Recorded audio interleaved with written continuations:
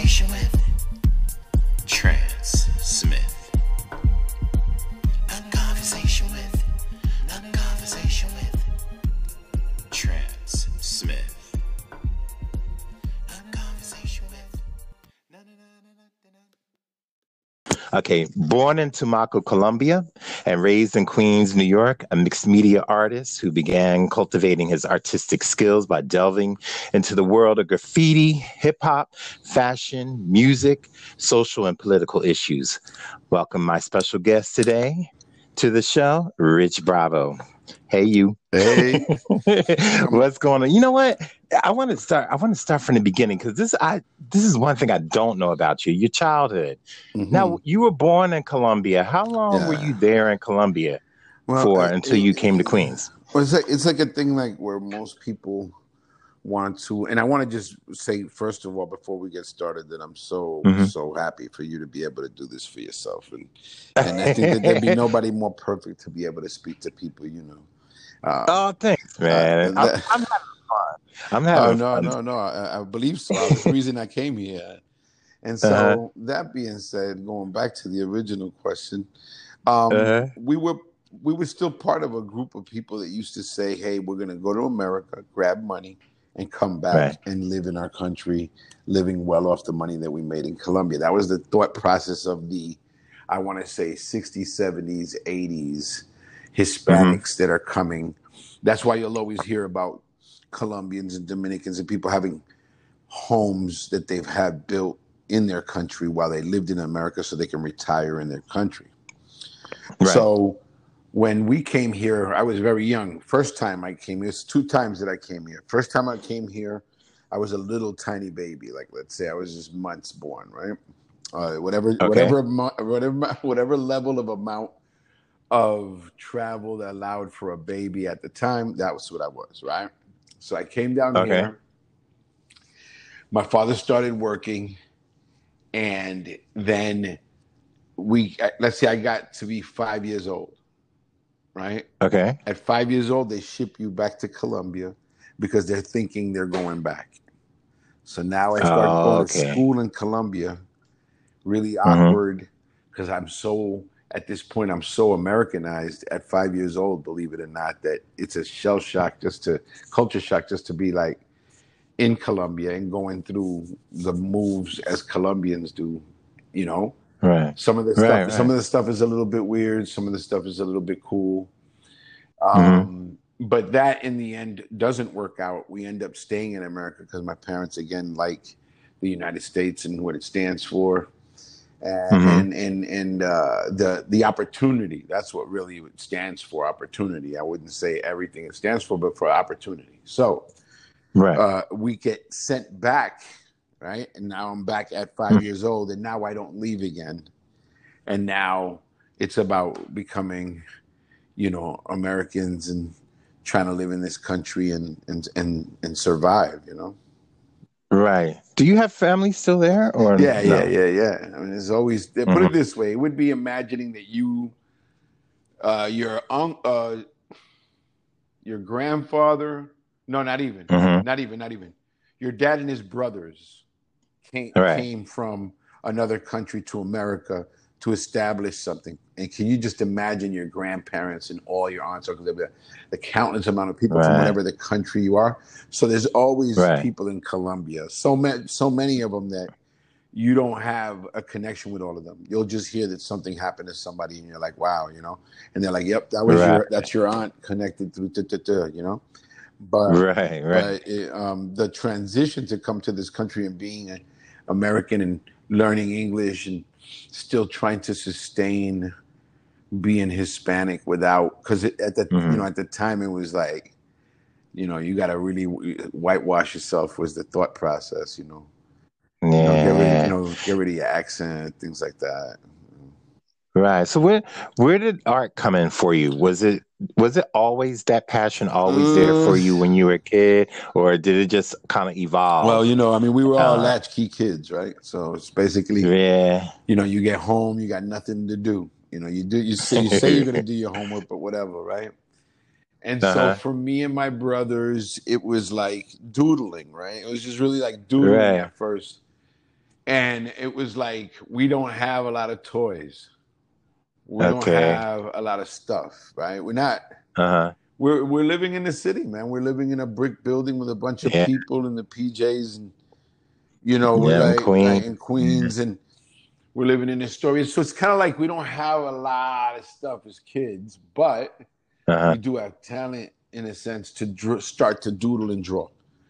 And that's the thing. You and your brother all are incredible. That's rare.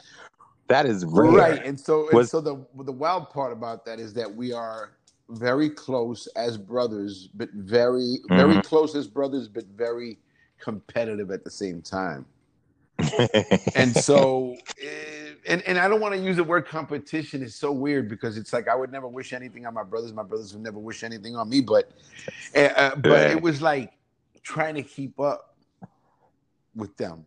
Right. So now, how is it? Are you the youngest? Yeah. I'm the youngest. You're the youngest, right? My other two brothers are older. But when you met me, I was in college already. My brothers were older than me, and I was getting them into school. Yeah. I was just thinking about the other day. The last time I saw you was a few years ago in the Bronx when you had your exhibit. Yeah. I actually purchased a print, the one that you did, Judge Thy Brother. Yeah. Thank you. I have it on my wall right here. But the first time I had seen your art up close since we were in college, and I was just what I'm so taken about by your art is that you look at it and it really jumps at you, and you look at the work of it, and you look at the style of it. Then you see, for me, I hear the music coming from it. I see the fashion in it. And I see the politics in it. And then we'll go back even further when we first met at FIT while you were going to school there. Did you feel by that time? I mean, Rich, when I knew you then, you were an incredible artist. Mm-hmm. Did school? I talk to a lot of artists that sometimes they say school stifles them, or they don't. Did that do it for you? Well, let me put it this way, just to go back to the original question about art and what it influenced on me or what have you.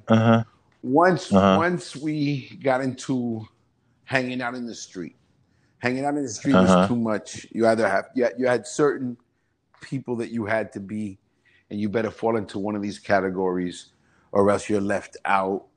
And when you're left out, you either left alone or you become a victim, one or the other. That's the way it was where I was raised. Right. And so you had to ask yourself, what are you going to do? Are you going to deal drugs? Are you going to, are you going to deal drugs? Are you going to do other things within the underworld? Or are you going to do, the typical dancing and graffiti, Right. And within the idea of doing the graffiti, are you going to go to the extreme? Are you going to be illegal? Are you going to go hard? Or are you going to just mess around with it and be like almost in the way? Right. For the real people that do their thing. So you have to make some decisions here. And all of them end with being in trouble, right? Yeah. Graffiti's going to get you in trouble or whatever. And you're thinking you're picking the lesser of two evils, right? You're like, right. I'm not going to deal drugs. I'm not going to do anything with women and messing with women and pimping or doing anything stupid. But this graffiti stuff, I mean, what could happen? I mean, so you get into it, and it becomes a way of life, and it becomes your outlet. And I think that's where it begins for me, like to say that I have an outlet, right? So in the beginning, you're a little kid, and I'm drawing these drawings, trying to keep myself busy. Then you start going into this graffiti thing, and then there's you wanting to develop your style and becoming somebody in this world, and having somebody recognize, and having somebody say something like, I saw your piece at whatever, wow, and you're getting like all this recognition. And then within that world is groups of people that get together, almost like convention style, ghetto style conventions of graffiti and stuff, and you just want to be seen and recognized. Right. But what started to happen was, even if you're doing your thing, You know, how long does your piece literally last? I mean, yeah. how far will it go? If it can't be on the worst. See, what starts to happen, it gets competitive, and you have to put up pieces in places where people wouldn't expect. That means that they're not going to last long. So it's just a really defeating artistic chase that you know you better get a picture of it because it's not going to be there for long. And then when the city changed the alloy on the trains so that it wouldn't adhere to spray paint, then it was over. Right. So what do you do then? You got nothing. You're like, well, now what do I do with my artistic thing now? I have no graffiti. The penalties are through the roof. Parents are getting arrested for their kids' stuff. Yeah. And so you can't go down that road no more. What do you do? So now I got kicked out of high school and had to go to school in the suburbs. When I did that was for the last a year and a half of my, let's say the last of the 11th grade and all of 12th, right? Mm-hmm. And so, because I got kicked out mid-11th, right? Okay. So now I get to the school, and then this is really like why I love art. Art transcends everything. Yeah. It does, really does. It really does. Like, you know, everybody wants to talk right now about, you know, it is very true that I've seen racism and felt it and everything. We're going to get there when it comes to the art world and all of that. But here I am in a high school. I'm getting ready to start becoming a printer, working on printing machines because that's what my dad did. And I thought that's what I'm supposed to do. Sort of like a kid going to become a cop or a soldier because his dad was or whatever. Right. And I'm playing it safe. I'm like, my dad likes me doing this. He's happy to see me doing the same thing he's doing. Right. And it was so miserable for me. I was just like, I was like, this sucks. I don't want to do this, but I'm going to do it. And then what happened was the space shuttle exploded. It was the Challenger? Yeah. Mm-hmm. And at the time, that was like a baby 9/11 to us because we were sitting in class and they had brought the TV into the classroom. And you watched this and you watched it and you're like, wow, that just happened right in front of us. You know what? I'm to stop you right there. You know, my brother worked at the aerospace plant of that same year that it. No way. I don't think you ever knew. That's crazy. No, I didn't. I did not know that. So I drew the newspaper, evening paper, had a picture of the explosion and the astronauts themselves. And so I started to draw that night, brought it to my English class and continued to draw it. My English teacher took it from me and said that it's not an art class. That was on a Friday. Come Monday, I walk into the school and everybody's just starting to like weirdly congratulate me for something that I don't have a finger on exactly what it is, right? And a trophy case for a high school is like something that is almost like a Catholic, you know, you can't touch it, you know, they'll be like riots if you touch this trophy case. Well, they had cleared it out and put my drawing in there, like 1,000 copies of it, like of this space shuttle thing. Yeah. It was the really weirdest first time I ever saw my work where it was not in the street, where it was not in trouble, where it was everybody actually seen the depth of how much work I put into it or whatever. And then the teacher telling me, and this is a black teacher named Mr. Howard. And I know you know these people stay on my mind because they really had a huge impact. Like you can pull 20 people off the street, say name all your teachers from, you know, these people had an impact on me. So this guy, Mr. Howard, he had an impact on me because he took my drawing away. He did that. He forced me almost to come out of the closet as an artist. Right? Because he exposed me to everybody at that point. And I was like, oh, wow, all right. Now I got to really like stand by this. Then he said, hey, my classroom's not an art class, but I can introduce you to two guys in the other building. The other building was two schools that are separated. And it was a rivalry, you know?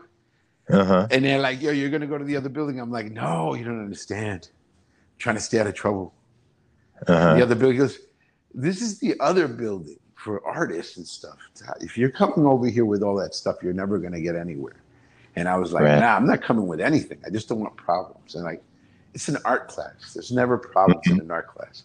So they take me there and I start the evolution of changing myself. And I had to stop being so hard rock. Mm-hmm. You know, I had to take down the shell of thinking that all white people are like the devil. Right. And start to kind of like leave myself to a little more vulnerability around them as they try to get me to understand the transformation that needs to happen in order for me to be able to delve into going into a university, into being seen as somebody who deserves a shot, a chance. And all this stuff has to change. If I don't change, it's not going to happen. Right. So at the beginning, I didn't really want to. I just wanted my artwork to speak for myself, you know? Yeah. But there was a lot to learn because I needed to take myself to another level. Mm-hmm. And I knew I wasn't there because I was just doing graffiti stuff. Okay. And so, you know, these teachers transformed my life. That along, and I'm not going to not say this, that along with my faith at the time was being tested heavy. Because if I didn't have, you know, something to lean on, I just kept begging just to have a moment. I need something. Give me something, like almost like if somebody was praying for talent. Right? Yeah. I'm like, yo, give me something that I can use because I can't propel myself. I didn't think I was smart, you know. I thought I was funny and witty, but I couldn't do anything with that as far as I was concerned. I wasn't gonna go down to be a comedian or nothing. I was like, I wanted to do something, but you know, I just didn't know what. And so then, but you know you have a lot of comic in you. No, listen. I'm not saying that now. I'm not saying that if somebody, you'll put it this way, if somebody at the time would have wrangled me in the right direction, I could have easily did that. You know that. Easy, right. And so, but now the thing is, they wrangled me in the direction of the Fashion Institute, Parsons, Pratt. So they had me hustled to all these schools, these two white men. My father was an alcoholic, and he would not, he wouldn't take me, you know, right, because he was too washed. And my mom was a very, very abusive. I suffered a lot through that because there was no real. In Spanish, it's called apoyo. You know, in English, that would be the equivalent of hope and potential for a child, for you to give them hope and potential, and help them hit high notes with whatever talents they have, so they can strive and push forward. There was nobody doing that for me, you know. There was nobody saying, "Wait a minute, man, you know, you're pretty smart or you're funny." You know, or hey, man, you know, if you keep talking like that, you know how to argue. You should be a lawyer. It's nothing. Imagine a void of all of that, right? Yeah. Which I know you can imagine. We're all from the same place. Yes, we are. There's no father coming home like hey, nah. Hey, hang on a second, because as soon as I get these shoes off, I want to hear all about your day. That never happened. Only on TV. Only on TV. That's why I was literally raised by television. Okay. You know, go back to me not knowing any English. Okay. And then putting me in front of this TV because it's a thing, right? Like boob tube. They're like, hey, you know, you could plop the kid right in front of it. You don't have to worry. And they'll watch TV until their heads fall off, right? So it really became a thing for me. Like, am I going to continue to watch these Spanish channel things and have zero to connect with these fucking kids in the street or at school? Or am I going to learn to watch these other fucking shows and learn this English thing and nail it and really learn? So instead of watching like hardcore shows, go ahead. Was it easy for you to learn English? Check it. Like at first, it wasn't, because you're just afraid. Okay. You're afraid to sound stupid. Stupid, yeah. You know, there's a lot of that. It's almost like it's like me and my Spanish. I don't know, because you know what. And if I may speak freely, you date a lot of Spanish people. You will be around a lot of Spanish people, so you knew that you were gonna figure yourself out, just like you know me. And we're gonna have to figure out these American women, and I'm gonna have to learn. So in learning, and I think that this is where I'll put out what do you call it? Public service announcement for public television, public radio. Please give to your public radio, to your local colleges that put on local shows and television, because it's because of PBS that I learned English, right? And so, you know, the electric company back when Morgan Freeman was on there. And Sesame Street, right? And so you're getting your at cat, right? You're learning your stuff, right? But when it really clicked for me, and I guess this is where my sense of humor and people thinking I can be a comedian and things, is I really started to fall in love with American satire, right? And starting to look at shows that weren't really for a kid my age, right? So I'm watching Barney Miller. You know what? I was watching Barney Miller last week. I'm watching All in the Family. You know, I'm watching Maude. I'm watching, and this is gonna date me really hard, but I'm watching Mary Hartman. Yeah. I'm watching like 8 is Enough, and you know, so I'm digging into all this witty satire, American comedy, you know, snide remarks and sarcasm. I'm like, oh, okay. And I'm learning how to do it. And you know that within the circle of people that we run with, that I had a sharp tongue and I could really get at somebody with the dozens, to the point where it's like feels like a building's coming down on you. But and that's all coming from watching these, you know, watching the Jeffersons and seeing past, let's say, George Jefferson's dancing and laughing, right? Seeing past that to see that the episode's actually about racism. You know, and starting to build these shows, starting to build my Malcolm in me. Starting to see these things and see these amazing shows that were showing all this stuff. Like, everybody would be like, why would you watch this racist Archie Bunker? I said, no, because Archie Bunker wasn't racist. Archie Bunker was ignorant. He needed to be taught things. And as that show kept going, he became more of a sponge and absorbing things where he was unfamiliar with. But he was never in the beginning of the show, ever did that show start with him saying, there's too many ends moving in. You know, it was always like, hey, you know, this is happening. And he's like, I didn't even know that stuff happened. Are you a fucking moron? This is happening right around you. Well, jeez, I don't look around. Exactly. I stay in my path. I go to work. I come home. This show is so ahead of its time. Right. And I'm like, yo, they're over there talking to Edith about her cousin who's a transvestite. And I'm like, oh, snap. You know, this is, you know, and my parents have zero idea of what I'm looking at. and I'm laughing, and they're like, why does he laugh? I wonder how he knows what he's saying. And I'm like, yo, I'm learning this English shit fast. And so fast forward, I get through the school thing. I actually got accepted to 4 different universities, which at the end of the day, you know, a guy who wasn't supposed to do nothing, who was in trouble. I was in trouble. You know, and to depths where most people would probably say, hey, I'm in so much trouble, I might as well just be trouble for the rest of my life, you know? You know, I didn't. The kind of trouble I was in was forced trouble, peer pressure trouble that you had to roll with or get beat down and be about it or get done by it, you know?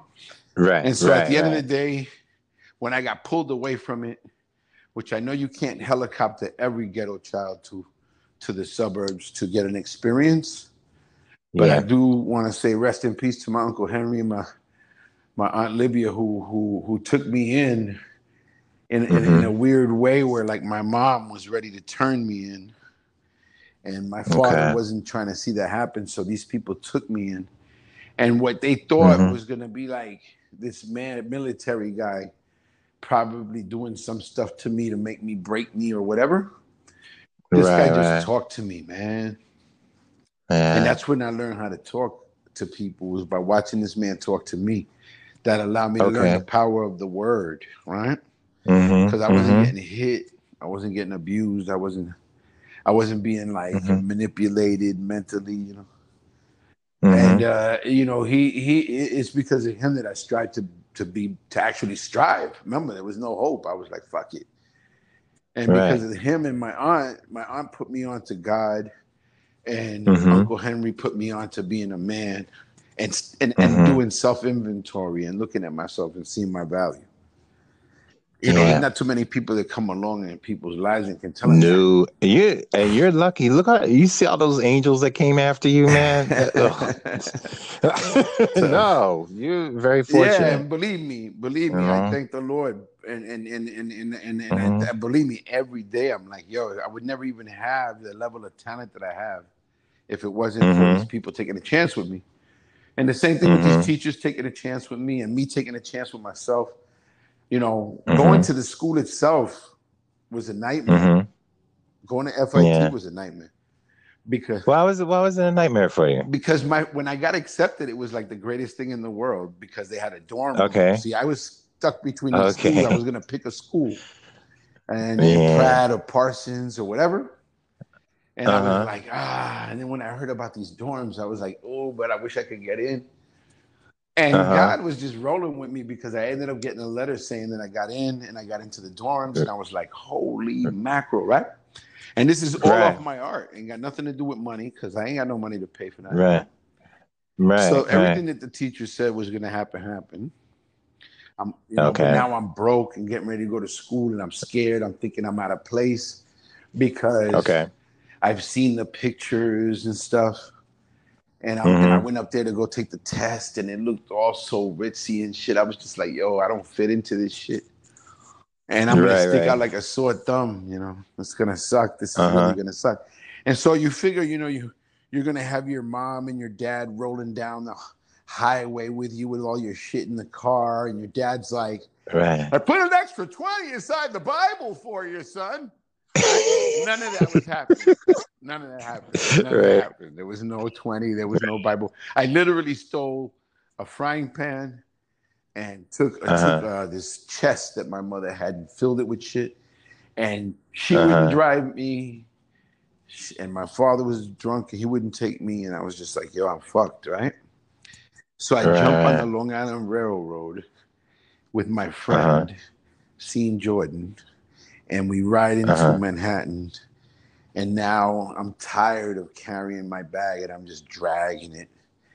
And I'm just dragging this metal chest, walking down the street, looking like the movie The Jerk. I got a frying pan. I got a frying pan. I got my chest. I'm dragging that shit. And this is really, really gonna fuck your head up. I'm pushing towards the school, and you can hear my bag in that fucking canyon of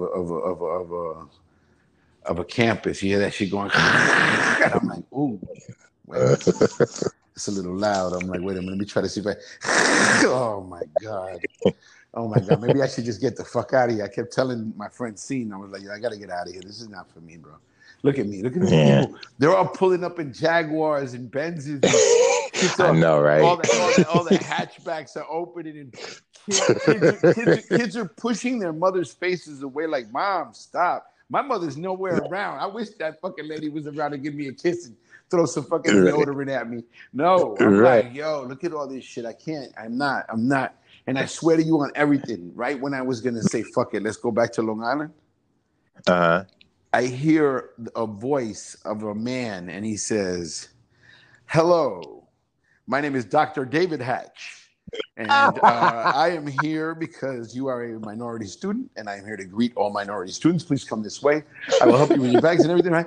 So this guy gets me into the school, and he pushes me in. Now in my dorm room, I'm sitting in my dorm room. I'm like, yo, what the fuck was this, man?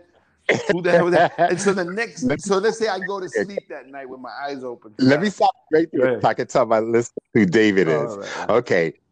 Everyone know David Hatch is the glue that kept how we all met each other. Even when I first went to FIT, David was the first person to come over to me to introduce himself. And so he was the mayor of FIT. Right.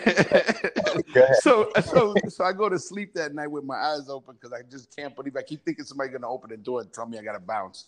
because I didn't really get into the school or some shit, you know. The next day I wake up and I see him and I'm like, Dr. Hatch, Dr. Hatch.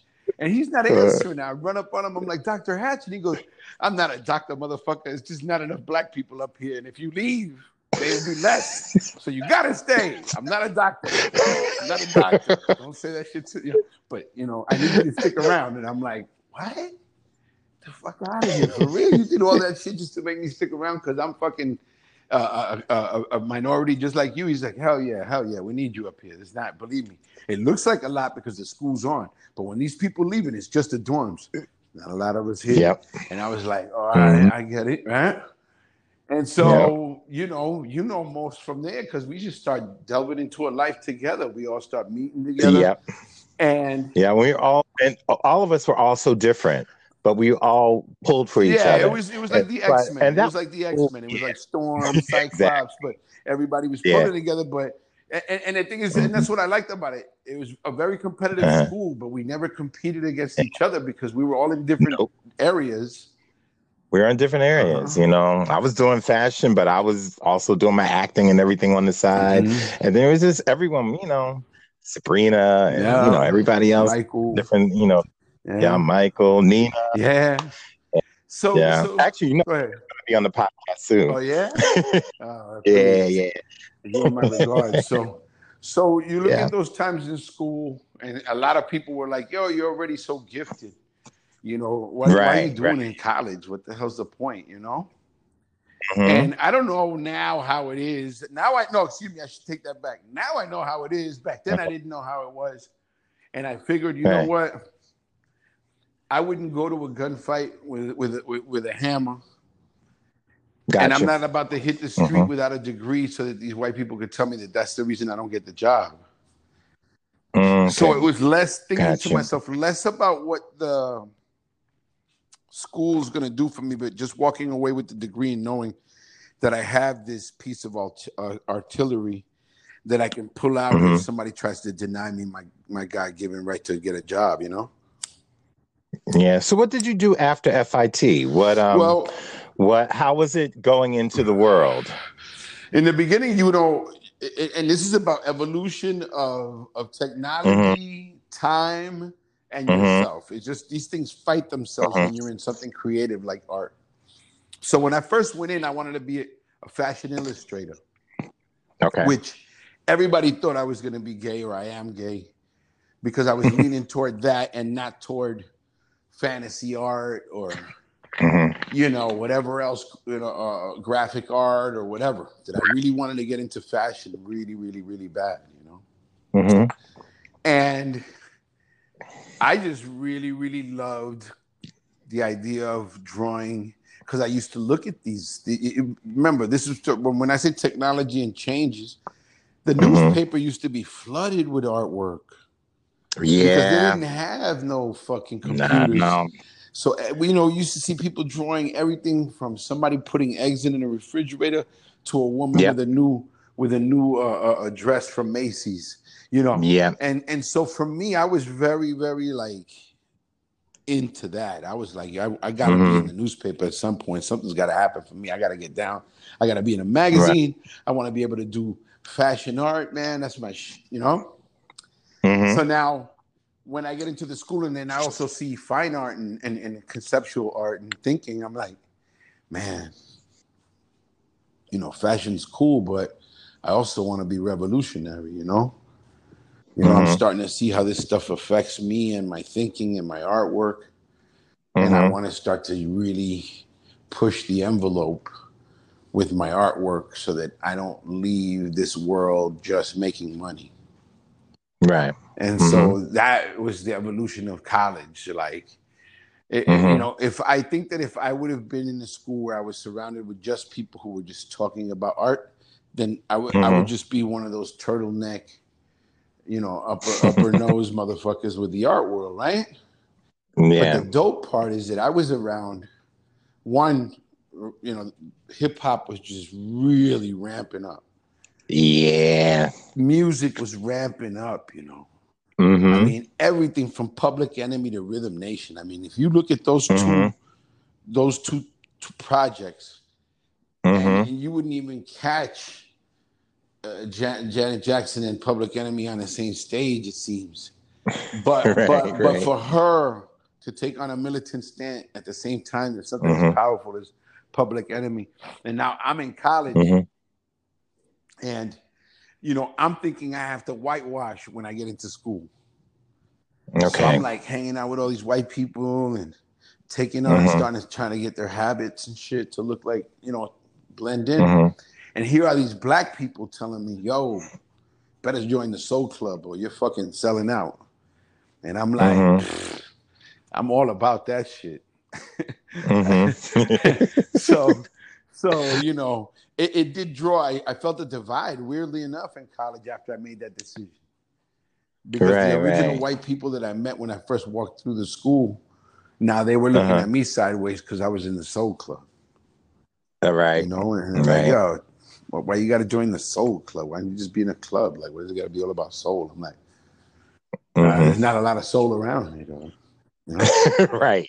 And so, exactly. At the end of the day, I know what it is to have nothing and have an opportunity. I'm like, yo, what is it that we do? And then I started seeing what we do, going up to, burn units in Harlem and swimming with kids and shit, and just being around like, powerful black women, right, and powerful black men, and powerful gay men and gay women. That was a whole other facet, right? Where I lost a lot of friends for going to art school. People that were homophobic, that wanted to come up and visit me, would always act too ignorant for me to allow them to stay. I fell in love with you, fell in love with Dave. So many gay people in my life that if I even saw somebody talking shit, you know how I got down back then. You're very protective. I would lay somebody out, right? You're very protective. So a lot of people would think that I was gonna be gay, and I had to go through a lot of stuff with that too. You know what I'm saying? Yeah. And then even people at the school who were gay, who were just rolling the dice for the day that I turned out, Oh yeah. I'm gonna be honest with you. You're a good-looking man. So well, I appreciate you. I mean, back then. I'll always say back then, right? So I was like, yo, man, how am I gonna navigate through this school? And then that was the beautiful part about it, is that you can be in a school with a bunch of women, but you can't fuck everybody. You gotta make some friends. And the same thing was for the lessons learned for being gay, for people that were gay, and then me hanging out with people that are gay and making sure that I understand etiquette and stuff in a sense, right? In a sense, because you guys were like not the average, right? So I'm gonna tell you this. I was in school and I'm hanging out with Eric, and we're becoming like mad cool. He's becoming like a brother to me. We're hanging out. And he keeps, I used to have this stick under my bed that I used to just be there. And, I used to keep it there for problems. And Eric used to be like, what problem are you going to have in this fucking school? Give me a break. You should get rid of that thing. That's not cool. Nobody wants to walk in and see some shit like that. And I'm like, man, this dude doesn't get it, And he's like, you think you're cool? Come on, come on with me. We're gonna go to Astor Place and we'll get a pizza or something. And back then you're starving. Anybody says some shit like that, you're like, 100% I'm there, right? So, I'm there. so y'all walk down there. We got on the train and we start writing down. And at some point you say, come on, let's get off right here. And we'll take the local, right? So I get off. We're sitting on the bench and we're talking. And I remember this shit like it was yesterday, bro. You had on a white shirt because you used to work at the Gap. And you were all gapped the fuck up. Yeah, during that time. And rightfully so. It was the shit to be at the time. So here I am with you. And I'm like trying to like completely roll with you, and we're chilling. And you say to me, you can't keep thinking that everybody who's gay is everybody you think is gay, Rich, because there's a lot of gay people you don't know are gay. Like, and I'm like, oh, please give me a break. I know gay, please. And no, I'm standing there trying to be like, I know gay, don't play me, And you're like, no, you don't understand. there's just a whole scene of hip hop homo thugs, they'll call them, that you've never even seen. And I'm like, man, get the fuck out of here. And then you're like, without being silly and without being stupid, just raise your head and look across that platform.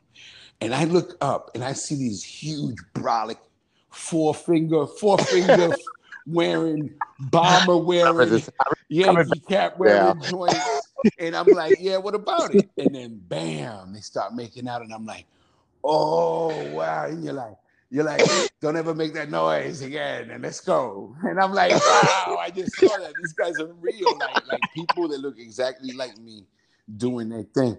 And he was like, you see? And I'm like, I saw. I'm good. And then we went. So there was a lot of stuff like that with you, David, Michael. People teaching me things, teaching me also about etiquette and not to be so rough. You know, there was a lot of that, and you took a lot in that. You know, put it this way. You guys were straight. There's a queer eye for the straight guy long before the show. Yeah, before it even happened. Between you, Michael, and Philip, it was like, all right, we're gonna figure this out. We're gonna figure you out. And let's not forget. Don't forget David. No. Excuse me. Apologize. 4 of y'all plus David. Yeah, forget about it. Like I was learning about fashion. I was learning about etiquette. I was learning about sitting up straight. All kinds of shit. It was like having four sisters living with you, and everybody's checking you. You know, and so now you take that and you're around excellence, because I don't want anybody get it confused just because people are from the hood and gay and blah, blah. No, it was pure excellence. So it wasn't even about just hanging out with the blacks, hanging out with the minorities, hanging out with the cool, but it was about like, holy shit, these motherfuckers are smart.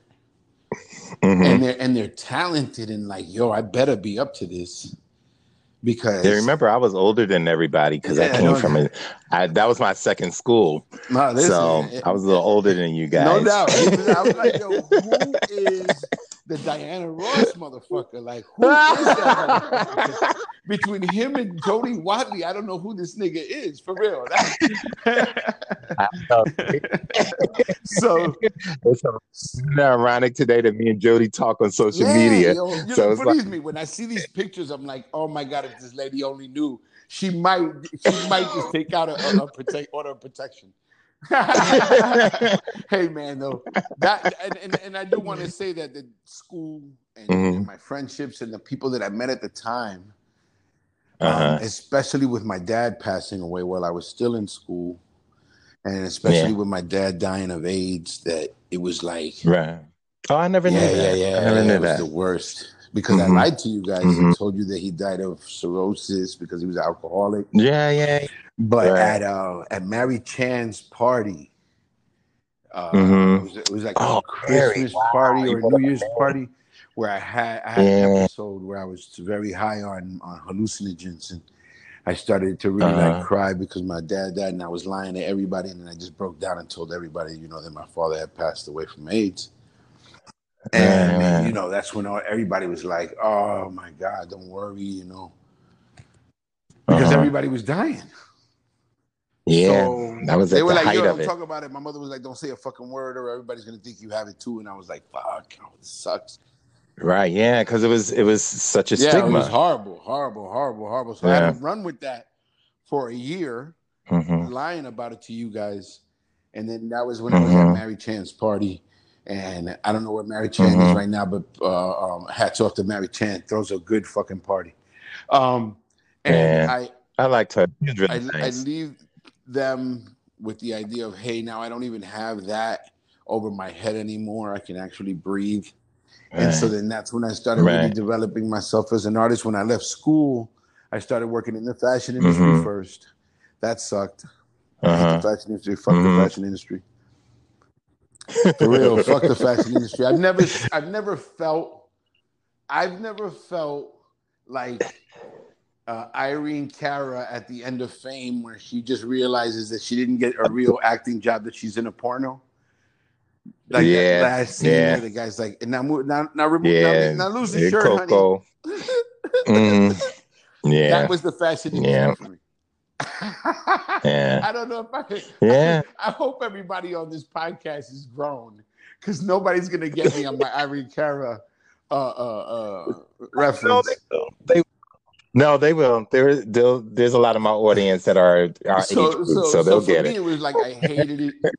I felt very used artistically. See, that's the whole thing. Like, you know, I've never personally in college. Twice I was approached to have somebody say to me, "Hey, you want to be with me on a gay level?"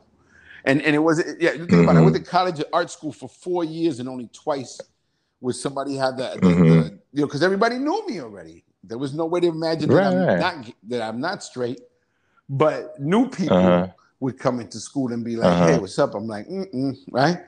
And so what ends up happening with that is like, you know, I got to get past that. And then do I get past it? No, because at the end of the day, the whole business is going to be like college. I'm going to be dealing with gay guys till the day I die. So I can't be stone faced and thinking that, hey, I'm going to get this done without them. So then delving into the art world, first going into the fashion industry. Fashion industry sucks. I think it just takes people's ideas and makes millions. And it would be like if you were a singer who wrote a tune and the tune made millions, and all you got was the day that you wrote it. That's it. Yep. So you know, and you're treated like crap. Yeah. It's not enough. Yeah, I hear the stories all the time from my friends who are in fashion. You know, and I don't want to sound in any way. No, it's just telling the truth. Just telling the truth. Garmentos. That's what I'll call them for the lack of disrespecting anybody's religion or anything, because I really don't want to put it on people's religion. No, there is no religion that teaches people to act this way. So I'm not going to put it on that. But I'll just say these garmentos and what they can do to truly manipulate your talent and not give you any type of respect. It's too blatant. It's too blatant. It's too blatant. It's as blatant as the disrespect to a stripper. Right? Like, and you know, so for me, it's like I couldn't do it anymore, and I got out. You know, and so once I leave that world, now I get into set designing, scenic painting for videos and films, and that's what she starts turning up. You know, my first album cover was the Wu-Tang 36 Chambers. I know. You know what? I never knew that. I was reading your on your website. I said, "Oh shit!" And so it was 36 Chambers. That was the one. So that's the first time I got credits, and I was working for this guy named Daniel Hastings for this company called Cartel, and you know, I just got into the business, and you know, here's my first album cover, and I'm just like thinking to myself, these dudes are crazy, and I love the music, and I can see, but I never thought it would be to the magnitude of what it turned out to be. And then just to be part of that was pretty good. Looking back in hindsight, just an amazing experience. So it starts with that, and then you start moving along, and now people are calling you to work, not your company, but you. And that's when you start really seeing that things are changing. So it'd be like, it'd be like if you work for Amazon and you would be making movies with Amazon, and somebody just said, "Hey, Trance, why don't you work on this movie?" Sure, I'll let the company. No, not the company, just you. And that was another weird feeling. Like, holy crap, they want me from me by myself. This is crazy, you know. And then you start delivering all these different things and being part of another company, but still delivering differently and getting paid way different, right? And so now you also worked for Willie Esco too. So is that correct? Working in this industry of the rap music and the videos and all that. And at the same time, Willie Esco, shout out to Willie Montanez. Hey, and Willie. He's my brother, my counterpart, my yin, my yang. So when he is working on Esco clothing, I'm already in the system doing these movie videos and films and stuff. So we're starting to use the clothes and putting them in these different outlets, and he's starting to get vision, you know, thinking that he can get it into a real label. And then he takes me with him to go pitch these garmentos to see about giving us a shot. And Peace to Alliance Worldwide, Bruce and Norm. And on another note, man, if you, oh my God, I hate the fashion industry. Yeah, man. You know, I'm not gonna speak on people, but I just want to really like put it in a little story that if you can, if anybody out there can fill out the puzzle pieces themselves, then fuck it. It would be like if I'm trying to really get here. I'm trying to really get it to a real place where you're like, no fucking way. Well, just make the story without any names. Just tell the situation. So let's say you came up with, you know, Harlem's barbecue sauce. Man. Okay. All the commercials of sisters, you know, walking into the barbecue spot. It's all just black people everywhere. So it's just so black driven. You know, the company hires black, all the factories got black people. And you're just like, wow, can this really be for real? That this sauce company and we'll call it y'all's sauce. All right? Okay. Because this sauce is made for y'all by y'all. All right? And so you know, I walk into y'all sauce like, holy shit, this is y'all sauce. This is fucking crazy. I've never been around an empire built by black people.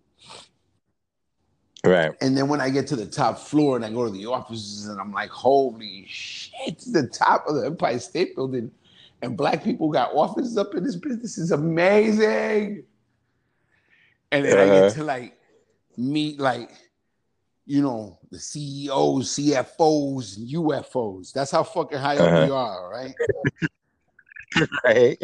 And to find out that all of this is owned by white people, I was like, what? Yeah.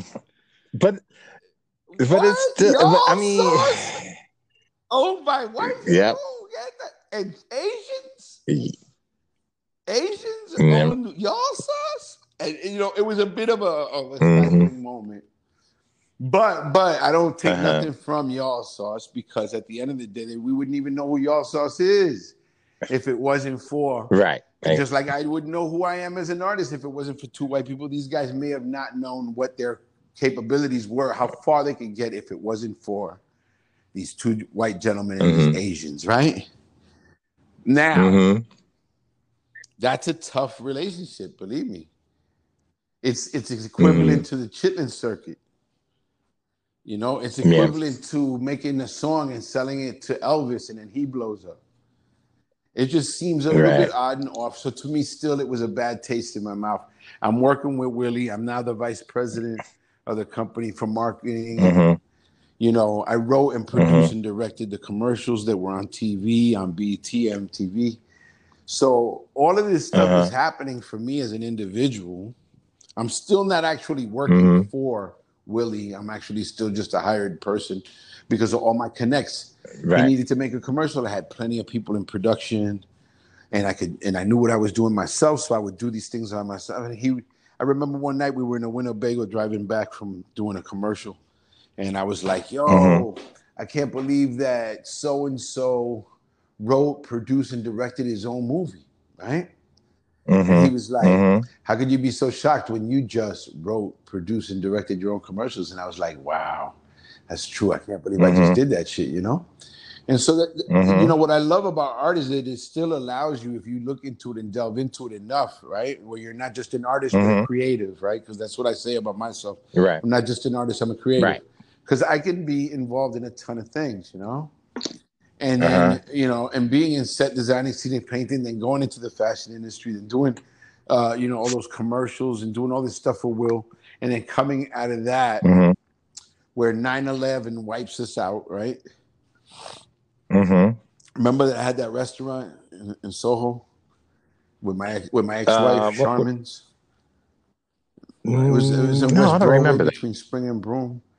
And it was, I had my ex-wife and me used to have a spot down there with this German dude. And it was good times, and plus the clothing company. So I'm living high on the hog, living in the South Street Seaport, chilling. Come a long way, baby, right? Yeah. But 9/11 happens and we lose everything. I lose everything. It was a wash, everything. My marriage breaks up, everything's a wrap. I'm going from like, 200K or whatever to nothing, right? And, I got to reinvent myself. And so that's why I love art, because art allows me to just continue to do things while I figure myself out. Right, of course. That's innate. Right. And so that's what I love about it, is that it allows me to continue to see, because I watch this. How can I put it? If you were to come to, because now I live in Florida, right? If you were to come to Florida where I live, and I put you in a room with 20 people, and you say, hey, how do you know Bravo? They're all going to talk about my artistic ability and the things that I've accomplished with art, right? Not one of them is going to talk about me being a life insurance agent for Mutual of Omaha. Not one person is going to, not one person even know that I do that. And see, that's the part that I want to tell when I come on this show and we talk to people that are being creative. I got a lot of people that come up to me like, how in the world do you find the time to paint so much when don't you work? I mean, don't you have kids and other stuff? And I was like, wow. Yeah, you have a family, but that's what you do. Well, that's when what really we do as creators. Then, put it this way. If you're not really about it, then I can't blame your children, your wife, friends, and family for not respecting you when you say you got to do it. Because when you're breaking away from your family, and I want to make it 100% clear that I hate man cave. The whole idea of a man cave is the most horrible thought in my mind. It really is. It really is. You should have your hobbies. You should have your time for doing something what I would call creative, or something positive that you're doing that maybe you're breaking away from your family to go do. But it shouldn't be like, hey, I don't have any talent. I don't do anything. I just got a TV in the garage. Everybody leave me the fuck alone. Okay. Leave me the fuck alone. I see what you're saying. I'm going in my fucking spot. Everybody leave me the fuck alone. That's not reality to me. Because, I mean, having a studio, having your office, having a place where you do your productive stuff is not the same shit as having a man cave where you can escape your reality. By what? Masturbation and football games? Right. No way, bro. No way. And not that I would never masturbate in my studio, because I would. But at the end of and that's just because I'm my own muse. I have to be my own muse. but yeah, buddy. But let me go forward. We're gonna go where we are now, and also, I want to tell my listeners, go to his website, which is richbravoart.net. But anyway, I don't know what's going on now. What are some of your current projects? I know you've sent me a few pictures. I've got a collection that I'm working on, that I'm about to do a show, and that's what this website. I'm getting in touch with a lot of collectors and people that are buying work at a different level from me. So, and that's the evolution of being in something long enough. Okay, and this is going to be in Florida? This is actually going to be happening all across the country, not at the same time, but in different. It's almost like a little tour of work that's going to be moving around and pop up in a pop-up art type thing. So, the first one is going to be in New York. And dates aren't set yet, but they're coming soon. I'll let you know what that is, and I'll let you know where it is, and Okay, it'll be on your website too, right? I definitely want you there. So what it all boils down to is that I've been doing shows all over the place, but it's been like small things that I've been. You got to keep yourself, by investing in yourself. You got to be able to move around with it. Because when you do that, you open up all these different networks. So let's say 2 years ago, I did our art show in Seattle. So when that's finished and finalized, you get what you get out of it for sure. But you don't know what you really got out of it if you really understand what setting the seeds are, And so 2 years later, I get a phone call from this art collector, Arif. And he has the union out in shout out to the union out in Seattle. And he calls me up and tells me that this collector is looking for some artwork and wants to speak to me. I start talking to him, and it just became the most incredible experience doing. That's the piece of the painting of the RZA that I have on the site. Oh, yeah. Okay, so then that's a private collector, but amazing experience with him, and through him we're launching this, hybrid show to travel with the piece, and then these other pieces that I'm doing, which I'll let you know what those when I'm going to be showing those. Okay. And I'm telling you, this show is going to be really, really good. It's going to be intimate, very small amount of people because of everything that's going on to keep it pro-COVID and all. Right. But it's still going to be something that I think is going to be interesting. We're going to be doing this. It's going to be an homage to Biggie and Biggie getting into the Rock and Roll Hall of Fame. Right. And so there are going to be some Biggie pieces that I have there, and stuff that I'm working on right now through Coogee Sweaters. So it's in conjunction with them, and this new platform called Drop TV, which I got to get you in touch. Willie's involved in that heavily. What that is like, if you could imagine, all right, real quick, MTV was MTV. You'd have to imagine how the hell could there be a YouTube if MTV was in control of music, right? But it still happened, right? Right. All right. Yeah. So now YouTube is YouTube. This is going to come along and make YouTube look like it was the television, like MTV. And so what it is right now everybody is into this one-stop shopping. You're looking at something. So if you're imagining that me and you are at your house watching TV and a video comes on and you're like, man, Missy Elliott, I haven't seen her in years. Look at those glasses. I like those glasses. Your remote will allow you to with a red dot, hit the glasses. The glasses will pop up on the side of your TV while the video is still playing and show you everywhere you can buy the glasses, what colors are available, and you can order right there and then, because all your information from credit cards and everything is tied into the television, and you can order stuff the second you see it. It could be a movie. You're watching a movie. You could touch the lighter that the guy got in his hand, and it'll tell you where that lighter is available. It's fucking technology up the ass. It's crazy, crazy. So that was great. That's where it's going, because all of these independent artists, musically, right, are now going to be in charge of their own merch, in charge of everything. So this type of site will allow them to control their video, control their merch, control everything. Just imagine you did your podcast, Trance Podcast, and you were doing it on a Skype type way where we look at each other and see each other, and you got on a jacket, and somebody says, they could just touch their phone and say, "Oh, what's this jacket?" And then it'll tell them right next to it, says, "Oh, Trance got this jacket at so and so store. At 3 more available. You can order it right now," and somebody can touch the jacket and order it, and still keep watching your podcast. So it's really nuts, though. When you see it in play, it's crazy. So what they're talking about is doing this entire art show with that technology. So the artwork will be for sale. You can just touch and buy, and same thing with certain aspects of the alcohol that'll be served there, because we're doing it with Ciroc and Diddy's camp. So I just this is going to be like my big push. It sounds great. For me. Especially with all this stuff going on and nothing being able to happen for anybody. Yeah. I know. It's tough. And I've been able to move work and make a living in the middle of this. So I'm very blessed. But that's what we creative people do. We keep reinventing, blessed, man. Before we go, Rich, I want to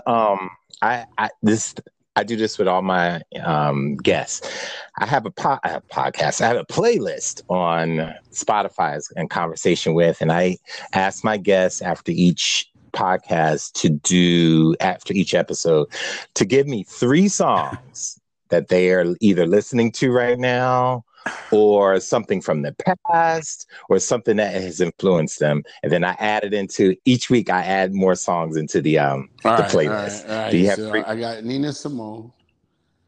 And Oh, okay. What song? Do you know what what the song? hell's that? It's just the atypical one, the one that played at the end of Puffy's. Yeah, Feeling so I Good? got that right, and then Okay. I got All Feeling right. Good, and then Uh-huh. I got Mobb Deep's Drop a Gem on them. Yep, Drop a Drop a Gem? Gem on them is Mobb Mm-hmm. Deep, and then Mm-hmm. Maxwell, Woman's Worth. Mm-hmm. Yeah. Oh, wow. I was just playing that the other day, but the original, because, Kate Bush did the original. It's such a beautiful song. Yeah, forget about it, bro. That was a It's beast. That such a video, beautiful everything song. about him at that moment, Yeah. he was in his Uh, full moment. And yeah. he's still the best, but at that very second, he was at the Oh, yeah. epicenter of his shit for sure. I was very, very Yeah. caught up. He'd do stuff when he wants Yeah, to I mean, do it. and he should. Why can't we have him be like Sting or like Seal or any No, of these why dudes? can't Why we can't do? I have somebody just do that in their R&B scene where they don't have to? Because Soul Music Child should still be making music. All these people D'Angelo Yeah. should still be making Yeah. music. Yeah. And I don't see why we Yeah. don't carry people like that. But we'll do it with all the other No. genres. Oh, and Yeah. I also want to say that very important to me is the Philadelphia soundtrack. That's a big one Wow. for me. Yeah, I Oh, mean the from the whole movie? damn thing, the opera that she sings, that he plays in the background when he's showing how much pain he's been in, and it's just Okay. such an incredible opera for me, and that's the kind of Okay. stuff that I listen to. So, yeah. All right, cool. Well, Rich, I want to thank you so much. I learned so much from you today. I mean, we've known each other since Yeah. college, but man, I think this has been a really, really emotional episode for me. And just thank you for just being so open and being a visionary and just Nah, I being you, appreciate you. I man. And I appreciate you. really, really We got to appreciate it, support each man. other. This is not a time to be the crabs in the bucket. This is the time to elevate each other. Help each other find each other. Because there's a lot of people that this is their moment to really figure themselves out. This Yeah, reinventing yeah. yourself is something that's amazing. Everybody's self-inventory. Remember that. Everybody wake up every morning and Mm-hmm. self-inventory. There's no way that somebody could walk up to the little man at the bodega and say, "How much for the store?" He'll be like, "Oh, Right, say I don't even know. The store, I don't even know." But if he right, did an inventory, he'd know the value of the store and how much the stock he has in it. So at the end of the day, if you do right. self-inventory, you will always know your value, and nobody can tell you what you're worth. God bless you, Trance. You That is strong, good. strong, Thank strong, you. strong, powerful movement, the trance movement, everybody. This guy's dedicated to this movement, because he's been doing this since I Yeah. met him. Even when the naysayers were like, hey, Yeah. all right. No, he just kept going. He didn't care. And he does it. And I think that that's the dividing rod for me, him, and other people from that era Yeah. is that even through the bullshit, we can cut through the bullshit and get to the fruit. God bless you, baby. Thank you, Rich. I'm Trance Smith. Until the next conversation.